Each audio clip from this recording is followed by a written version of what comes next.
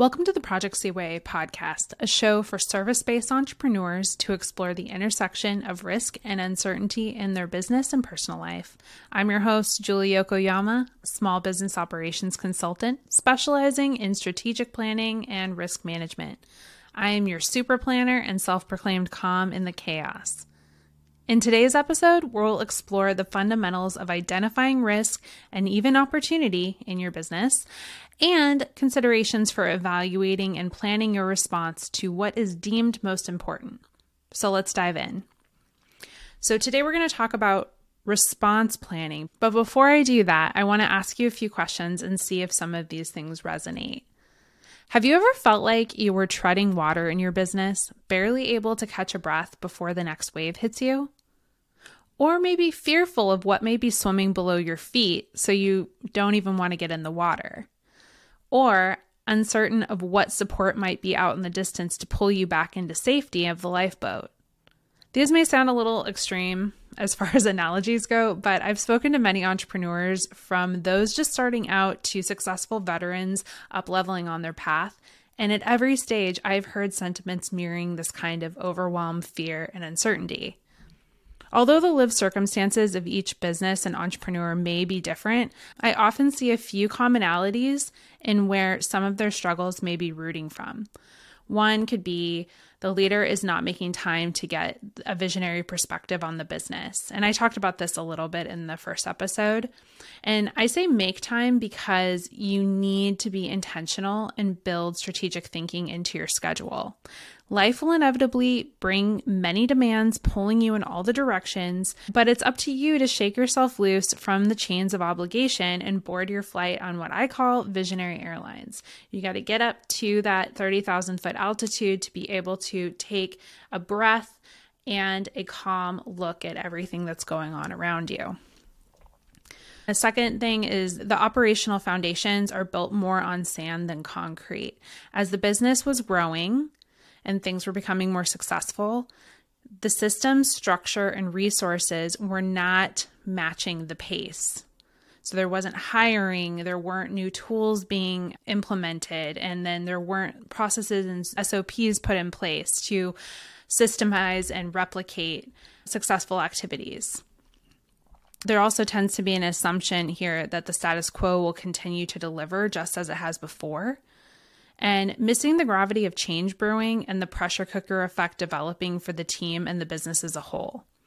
So, for example, an unspoken expectation could exist that everyone involved needs to resist change and evolution in their own lives as to not fail the mission. And this can lead to burnout and morale issues.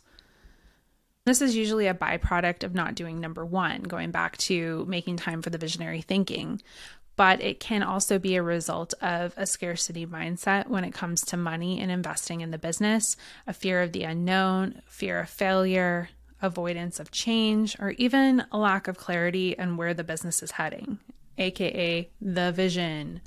And to be honest, just going through the motions to pay the bills, that becomes less and less inspiring over time.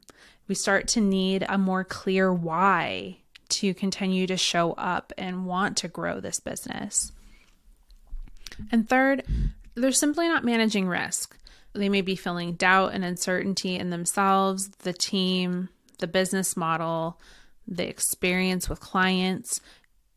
And this can be because they've been repeatedly blindsided by problems and roadblocks. And I say blindsided because they didn't see it coming. And this could be simple and easily preventable things. But if we're not making the time to take a deep breath and look at things and think through critically of what could happen if things go off track, or think critically going into opportunities, does this exciting, shiny object opportunity really make sense for our priorities over the next quarter and over the next year? Is it driving us towards where we want the business to go and the vision? So if there isn't that pillar or guidepost to follow, then we're more likely to be just wandering around aimlessly.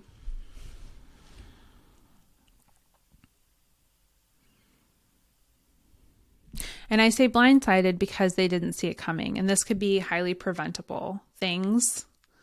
But if we're not taking a deep breath and thinking critically from time to time and monitoring the potential for risk, even as projects are underway, then of course we're going to be more blindsided.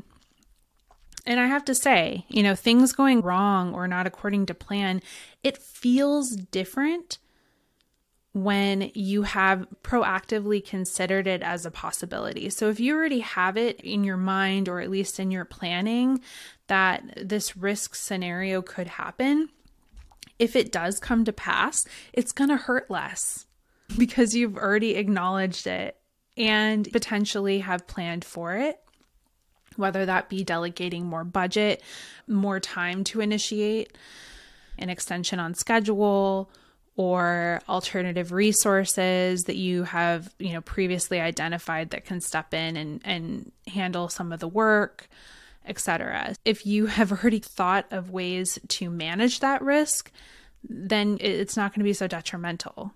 So if any of the things I just spoke about resonated for you and how you feel at times in your business, then the points that I'm going to talk to now are going to be relevant and tangible for you to start integrating into how you approach strategy in your business. Okay, so before we can respond to risk, we need to identify the risk. And before we can identify the risk, we have to understand what we're evaluating. And in project management, we often talk about inputs and outputs. So for each phase of planning something, there are inputs that go into that activity. For the inputs of identifying risk, we have to gather the scope of what we're evaluating. And so this can be different pieces of information, and it really depends on what is the degree and depth of what you're evaluating. So whether that be a strategy, a business model, so something very large scale, or is it a project, a goal, an action, an outcome, an idea, or a simple decision? It kind of is like an accordion effect of just how much will be involved in this process. We'll take the example of a project. So for a project, the things that you would need to pull together to evaluate risk and even opportunities is you would obviously want, what are we going for here? What is the goal and the desired outcome? And then that would also include an outline of the project. I would say like a best case scenario, the most critical items as the crow flies, getting you from where you are now to the desired destination. And then with that, it also will be scope requirements, like in just an outline. It could be just some simple bullets of what does winning look like? What is success in this scenario? And then timeline. What's the timeline look like? What is the expectation there? And are there other people involved? Whether that be as far as like stakeholders that are influencing the decision making, team members acting in the implementation of the work. So understanding who's all involved and who needs to be aware of what. And then based on the timeline involved with this project and who's involved, you'll need the resource calendar. You'll need to know what their availability looks like. This can bring awareness and even risk identification around what is the impact. Let's just assume we're talking about team members here. If they are to work on this project, what is the impact on other things happening in the business? So are there other projects at play that we have strategic timelines we're trying to meet? Do we have a clear vision on where we want to be in 6 months, 12 months? And is working on this project, does it make the most sense? Does this project as a whole make sense? Those kinds of things. But the resource calendars will help you identify where are they committed in other places potentially. Are there any vacations or time off that would essentially render them unavailable for parts of the timeline? Just kind of looking at those things. And then that can start to spark, like, do we need to look at other freelancers that might be available to step in or shift workloads in some other capacity? Then it's also thinking about if this is a project that you have done in the past, often at the end of a project, it's good to do some sort of debrief to gather lessons learned. If any of that information exists, I would definitely bring that into this conversation as well, because you go through that exercise to identify what worked, what didn't work, how can we do better. Out of what did work, we want to repeat that or improve on it to continue to relive that success. So those are a lot of the pieces of what I would recommend bringing into this conversation if it's applicable to what you're evaluating, obviously. So once you gather all of that, then you determine, do you want to bring other people in and kind of crowdsourcing for risk and opportunity identification? And I would recommend, depending on the scope and scale of what you're doing, you'll be the best judge of how to approach this, but I would usually recommend you or the appropriate team member, somebody take the first pass at risk identification and then bringing in other people, whether that be other team members, legal support, mentors, peers, even client input. Having some things already identified will make that conversation a lot easier with those other people, because they won't be starting from ground zero. And usually, like, bringing in others, it's nice for them to be able to see where the thinking is going, and then they can start to bring in their perspectives, which is a great thing to do because other people think differently than you, and they'll be able to see things that you won't see. And so there's definitely value in crowdsourcing. So once you've identified your risks and then also opportunities, and I do want to just have a short tangent on opportunities. So like looking at opportunities, that can be two layers. So it can be finding opportunities within the thing you're evaluating, the same practice as you're doing with identifying risks and where things can go off track. But also you could be looking at opportunities as a whole, and that's what you're evaluating. So when you're looking at opportunities, you can evaluate how it serves your strategy, how it serves your vision of where you're trying to go, and thinking about like the energy, the time, and the financial resources potentially involved in that opportunity. So whether that be that what you'll receive in return for pursuing it, or if there is an investment involved in it, what is the impact, and is it actually serving what you're trying to do in the bigger picture, where you're trying to go? The other things you're currently working on, is it going to be a distraction from that, whether it be a distraction for you, a distraction for your team members, etc.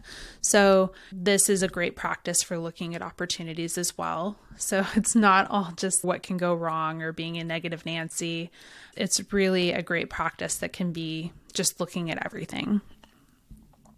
So after we've identified the risk, you then want to go through each thing you listed. This is a great thing because you're brain dumping. You can get all of those worries and concerns out of your head, in addition to just getting other perspectives and playing devil's advocate and all of those different things. And then you look at each one and you start to rank them. There's different ways to do risk analysis. The easiest path in a lot of things that we're looking at, it's impact and probability evaluation. You can create the matrix, which is like 4 boxes. It's X and Y axis of impact and probability. And then it's looking at each thing is like, okay, well, this thing might be low impact and low probability. So, okay, it's great that I acknowledged it. I accept that there's a low probability it'll happen. We're not going to take action on planning on it further or trying to take any preventative measures. Then there may be things that are low probability and high impact. And that's a little bit of you could just kind of like let it go, or at least just monitor it. Or depending on what it is, the fact that it has a high impact, if it were to happen, you may or may not want to take some sort of measures to consider how you could minimize the impact in case it happened. But I think that really depends on how many other things you have listed that seem more actionable. So then there's the high probability, low impact. And so those are things where maybe you just accept the risk because the impact is low if they were to happen. Maybe you flag it and then you think about like, maybe we could look at some preventative measures or some mitigation to just, if it does happen, we just know what we're going to do. And then there's the critical, which is the high impact, high probability. And so this box of things are going to be the things that you definitely address. And what you choose to move forward with in response planning, it's really up to you. It's up to your comfort level, what your risk tolerance is. That is going to be different for everybody. And some of the things you're looking at, there's not really going to be a lot to do.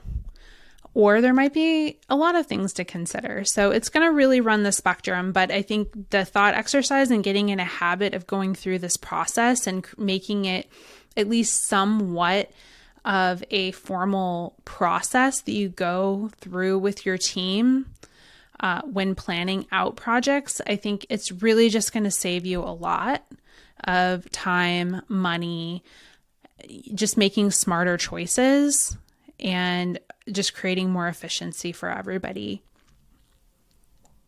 So now we get into the response planning with the things that we have deemed most critical to proceed versus things that we may dismiss, we might accept, we might just be monitoring.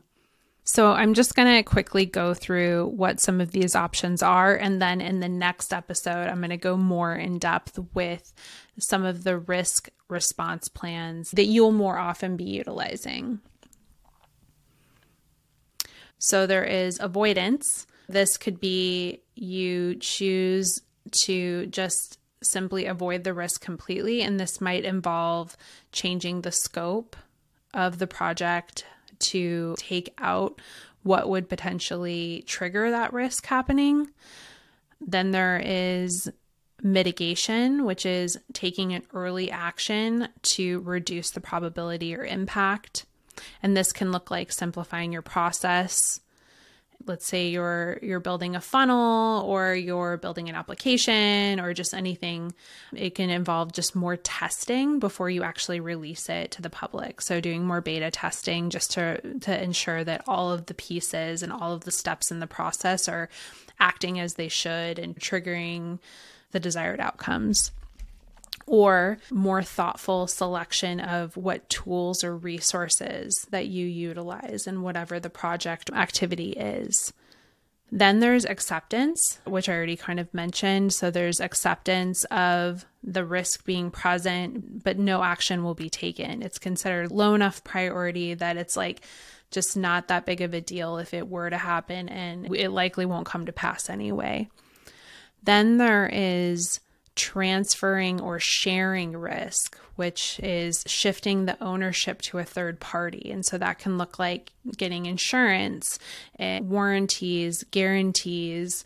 When looking at hiring, it can be choosing to hire a contractor versus an employee. So obviously that distinction shift would impact the nature of the role and the scope of what that resource can do on an ongoing basis. So there's different things to look at there, but hiring a contractor shifts liability away from the business and onto the contractor more so. Then there's joint venture partnerships and subcontracting. So other methods of shifting liabilities around. And then obviously contracts, right? Contracts and things like that. Those are some of the directions that you can go in when you're evaluating risk. And then you can get into, depending on which direction you choose to go in, you get into formulating, okay, what's the next step? Once we pick our direction, then it's response plan time. Determining, are we doing preventative measures ahead of time? Are we just going to be planning for if the risk event triggers, these are the actions that will be initiated at that time. And so that can look like continuity planning, it can contingency planning, and then my favorite form of contingency planning, which you'll see me talking about all the time, is succession planning, which I think is the most universally necessary contingency plan that all businesses, any size, need. So in the next episode, we will focus on the response planning and what each of those plans mean and what they look like in action. We'll especially spend time on talking to succession plans. If today's conversation resonated with you, let me know by leaving a review. That is the best way to help me bring this information and support to more business owners. Also, if you have questions or you want me to dive into anything more specifically in any of these episodes, shoot me a DM in Instagram or LinkedIn, or you can email me at hello@julieyokoyama.com. And I would love to hear from you. I love connecting. I love meeting new people. And I nerd out about all this content. I really want to know what you guys want to hear from me, and so that I can better tailor it to serve you and being successful and, covering your ass, damn it. So reach out and don't forget to hit subscribe if you haven't already, so you won't miss the next episode. And I'll catch you in the next one.